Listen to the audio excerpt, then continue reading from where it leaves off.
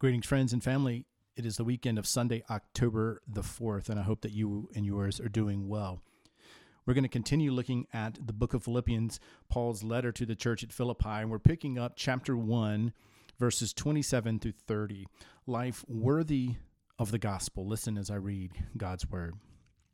Whatever happens, conduct yourselves in a manner worthy of the gospel of Christ. Then, whether I come and see you or only hear about you in my absence, I will know that you stand firm in the one Spirit, striving together as one for the faith of the gospel, without being frightened in any way by those who oppose you. This is a sign to them that they will be destroyed, but that you will be saved, and that by God. For it has been granted to you on behalf of Christ, not only to believe in him, but also to suffer for him, since you are going through the same struggle you saw I had, and now hear that I still have. Tough scriptures this morning. Let us pray.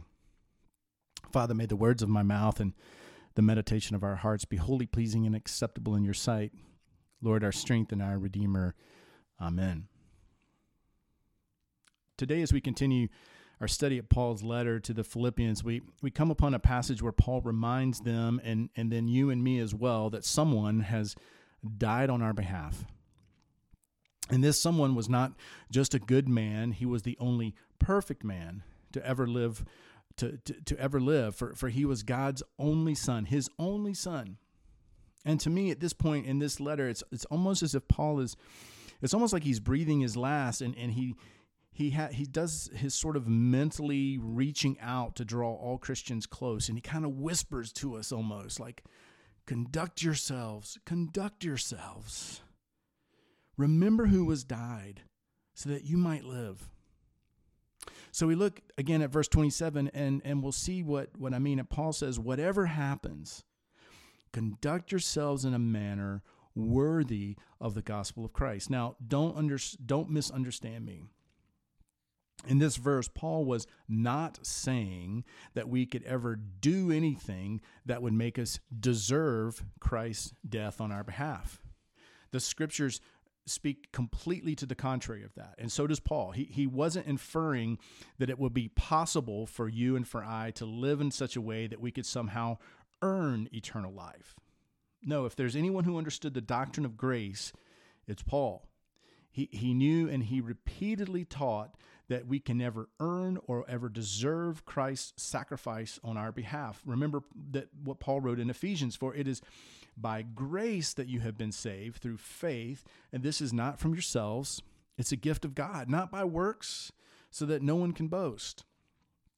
We can never be worthy of Jesus' death for us. But in this verse, Paul is saying that knowing that Jesus died for us should somehow impact then how we live. It should impact, or we should attempt, to conduct ourselves in a manner worthy of the sacrifice that Jesus made for us. Our behavior then is an expression from the cross, from salvation.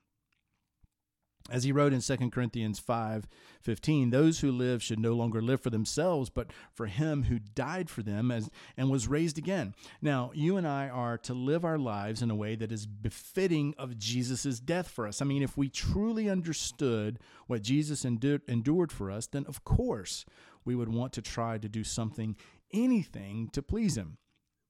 And if we did that, or anything to help us understand what Jesus has done for us, surely we will want to live in ways that would make him proud. Well, in today's text, Paul says that one thing that we can do, one way that we could conduct our lives if we were trying to be worthy of Jesus, can be found in the way we respond to suffering. This is tough. This is a tough text. For when we react to tough times in a godly way, we give irrefutable evidence that we are followers of Jesus Christ. And he says in verse 28, this is a sign that we are indeed saved, and that by God. When believers are persecuted, when they face times of suffering and still continue to follow Christ faithfully, people notice. They see that we have something special, and they hunger to know what our secret is. And this does please the Lord.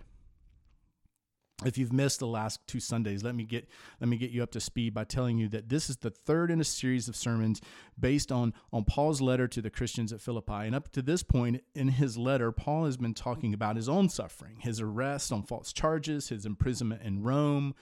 But Paul knew that as he was writing this letter, the Philippians were suffering for their faith as well. And the book of Acts records that he had left Philippi after a storm of persecution, and that persecution was inherited by the Philippian church. In verse 30, he alludes to this when he says, "For it has been granted to you on behalf of Christ, not only to believe in him," here's the hard part, right? "But also to suffer for him, since you are going through the same struggle you saw I had, and now hear that I still have."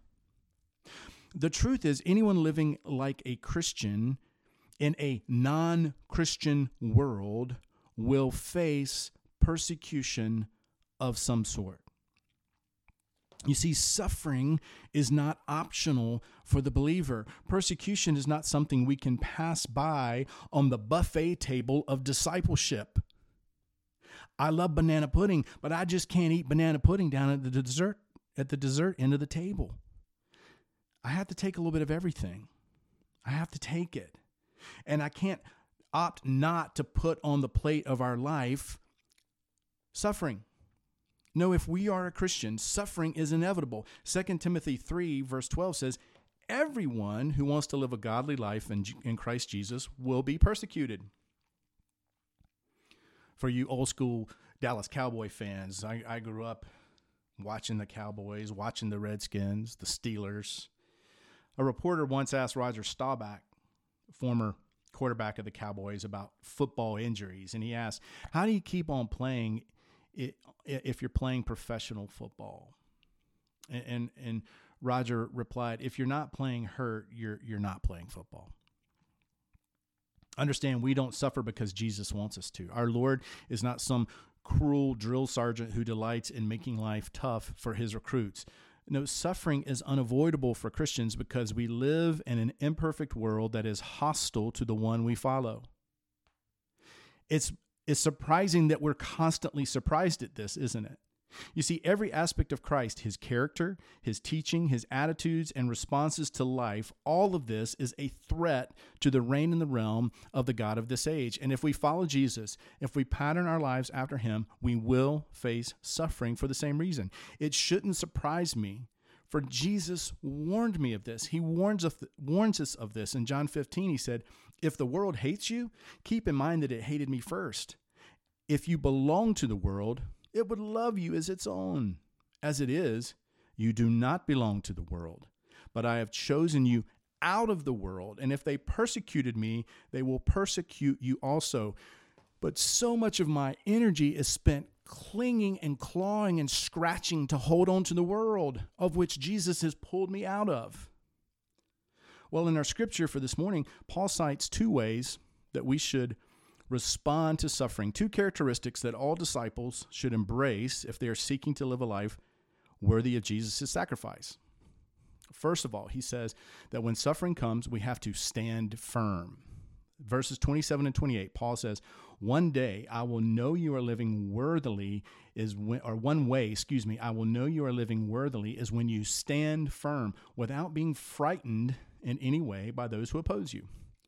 The phrase is translated standing firm. In the Greek, the word is stikete, which it means tenacity or perseverance. So in this verse, it's referring to hanging in there, being constantly loyal to Christ no matter what happens, following Jesus just as closely when suffering comes as when it is absent.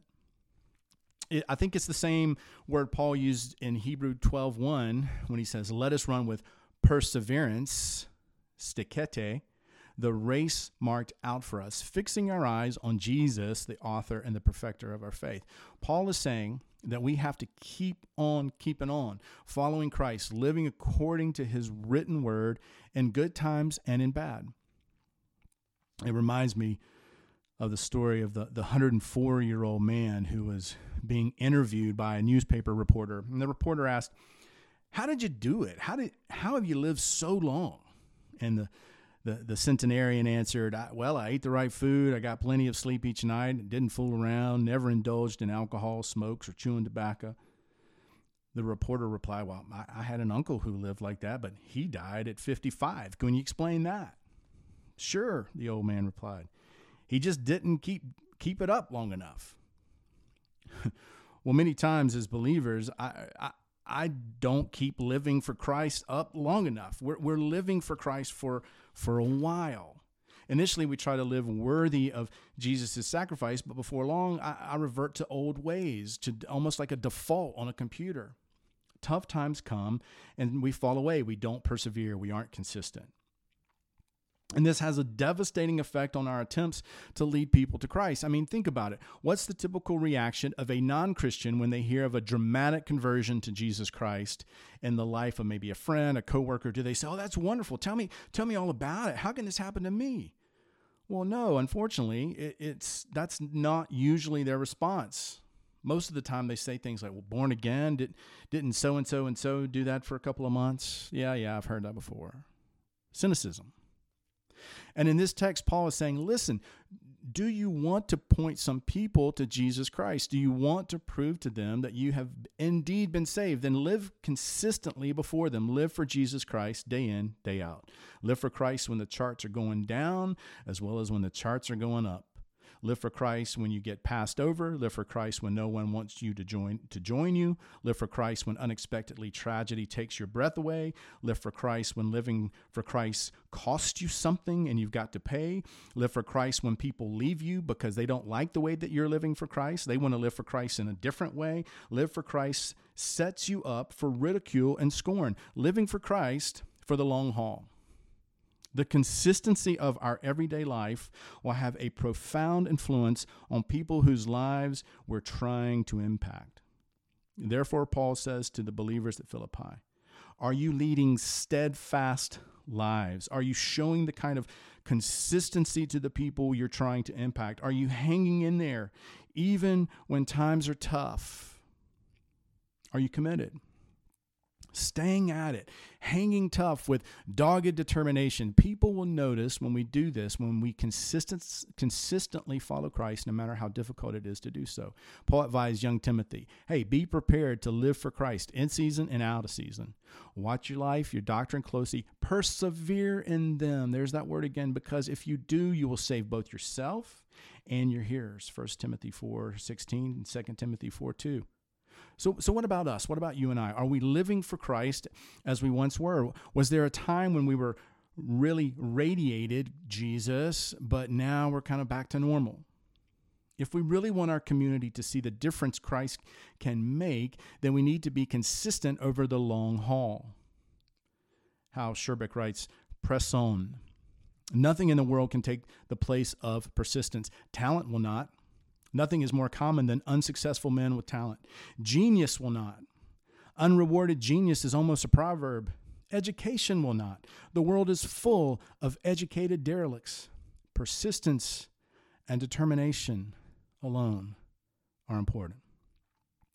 So the first thing is we can stand firm. And then secondly, the second quality that Paul urges all Christians who are enduring suffering to display is unity. And I know we've talked a lot about unity because that's where the scriptures have been taking us. But as we look at verse 27, Paul says that we are to stand firm in one spirit, contending as one man for the faith of the gospel. Now, this is something Christians have always had difficulty doing. We tend to divide rather than unite and work together. Yet this was Jesus' last prayer before his arrest and crucifixion. Remember his last words, referring to the 12. He said, my prayer is not for them alone. I pray also for those that will believe in me through their message. Hey, guess what? That's me. That's us. That's you. I pray that all of them may be one, Father, just as you are in me and I am in you. May they also be in us so that the world may believe that you have sent me. In his book, God's Dream Team, Tommy Tenney writes, that this is the only prayer that the church has the ability to answer. I'm not sure exactly how I fall in line with that, but it's a provocative thought. And I think Jesus is still waiting for us to answer this prayer. I say this because at current, there are about 28,000 different Christian denominations in the United States. And most of them tend to work independently, not as one. But the worst effect of this trend towards disunity is that it costs us our credibility with a lost world. You see, there's no reason for the world to believe Christians are from God if there's not an observable difference. Paul Bilheimer says the continuous and widespread fragmentation of the church has been the scandal of the ages. It has been Satan's master strategy. The sin of disunity probably has caused more souls to be lost than all other sins combined.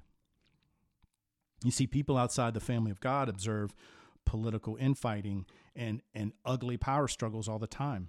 Did you watch the debate the other night? They see it in governmental affairs. They see it in business sectors and institutions and in organizations, and it sickens them. More and more people have come out of families that fought and bickered and battled to the point where they are emotionally bruised, and they wonder, will I ever be able to find a group or a community that I can belong to where people come together and relate authentically? Will I ever be able to be a part of a community where people will shoot straight with one another, where they will resolve conflict by coming to one another, actually sitting down and trying to work it out?